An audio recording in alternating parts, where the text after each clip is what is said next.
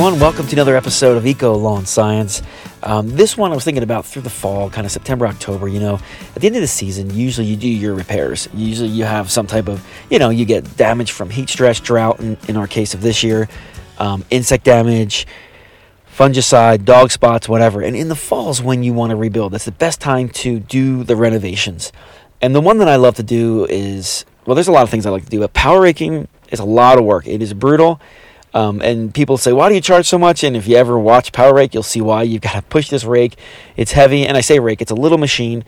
And some are self-propelled, some are not. But you got to go back and forth, and it pulls up all this junk out of the grass. It's like thinning it out, pulling out dead debris, just junk. And then when you're done, you have to go and actually rake the entire lawn up. Now, one thing that was tough this fall we ran into was we got pushed later in the fall just because we had some snow here and there. And so we were doing them last week. And so it's late fall, right? Almost winter.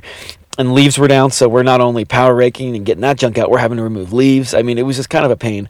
But it's awesome, and especially if you need it. Now, not everybody needs it. I know some lawn care professionals believe everybody should power rake every year. I don't necessarily agree with that. I think it definitely has its place. It's just one of the tools. It's like aerating, core aerating, or liquid aerating, or hydroseeding. There's a place for it, but I don't think it's that standard. Like, you should do this every year. So if you're considering, do I need it or do I not need it, don't rush out just yet. But what happens is, at the end of it, some of these jobs, if they really need it, you'll have bags. I'm talking the massive contractor bags full of junk, of clippings and debris and dead grass. And so you can always look back and you can see it's just really refreshed. Now, the lawn will go a little yellowish afterwards, a little bit of stress, but then it recovers. And so sometimes people say, hey, you just power raked my lawn a few days ago and it looks worse. And that's part of it, right? Sometimes you got to get a little worse to get better. But it's just awesome when you show up to some of these lawns. And we had a few where we had one that was 2,000 square foot lawn. I think we pulled away 6 bags, massive bags of junk. And you just realize all that was preventing the water, the rain from getting to the roots, the fertilizer, the sunshine, just everything. It was inhibiting the growth of this lawn, making it it could take your lawn to the next level. How do I know if I need it? It's going to really differ for everybody. They have they have a general rule of thumb. It's like if you have less than 1/4 inch of thatch, you're okay. It's okay to have a little bit of thatch in the lawn. But sometimes it really depends. What does your lawn look like? Do you have a lot of shade? Do you have a lot of sun? Do things break down naturally? Meaning, do you have the organisms in the soil, breaking down thatch properly, and are they balanced, or is it out of balance? Do you leave your clippings? Do you break them up? Those are all the things that can lead into how much thatch you have and what you really need. The best way to tell is they have a little power dethatching rake, it's called. You can get one for $20, and I recommend every homeowner to have one on hand because sometimes you just have spots that you need to repair. So it's just a good tool to have. It's a cool, crazy looking rake, and you just go over a little spot back and forth a few times, and it'll pull up a bunch of junk, or it won't. So if it does, I've got to power rake this. And sometimes it's not that bad. Sometimes it's like, it's on the fence. You could do it, but you could wait another year.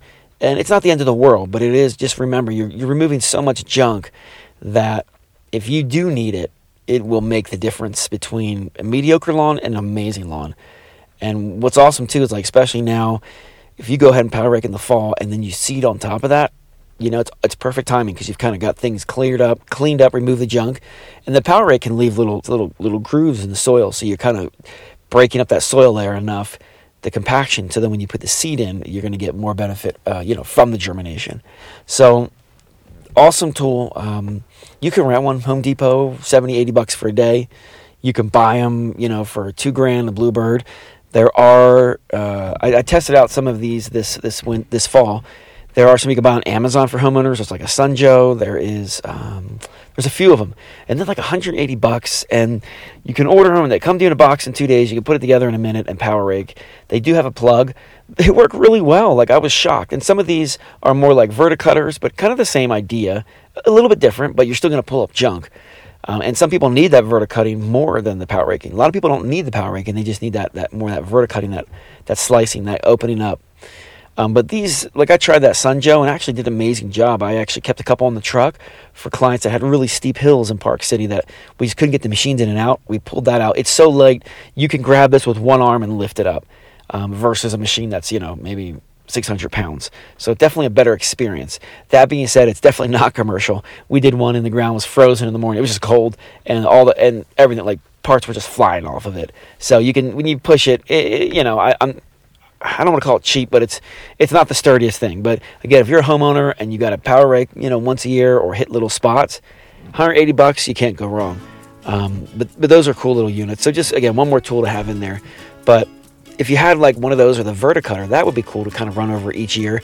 And that's going to take as much time as power raking, and it's not going to pull up as much. It's kind of a little bit of a different focus, but it will pull up some. So if you were to do that every year, you probably could avoid even needing a really intense power raking.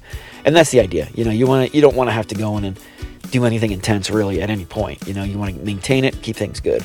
But anyway, enough of that. So power raking is awesome if you need it, you know, also called dethatching. Different tools you can use. My favorite time to do it is the fall, a little bit earlier than November, like early October, and then seed right after, and makes a huge benefit for your lawn. Often can help more than even aeration in some situations. All right, that's all I got. See ya.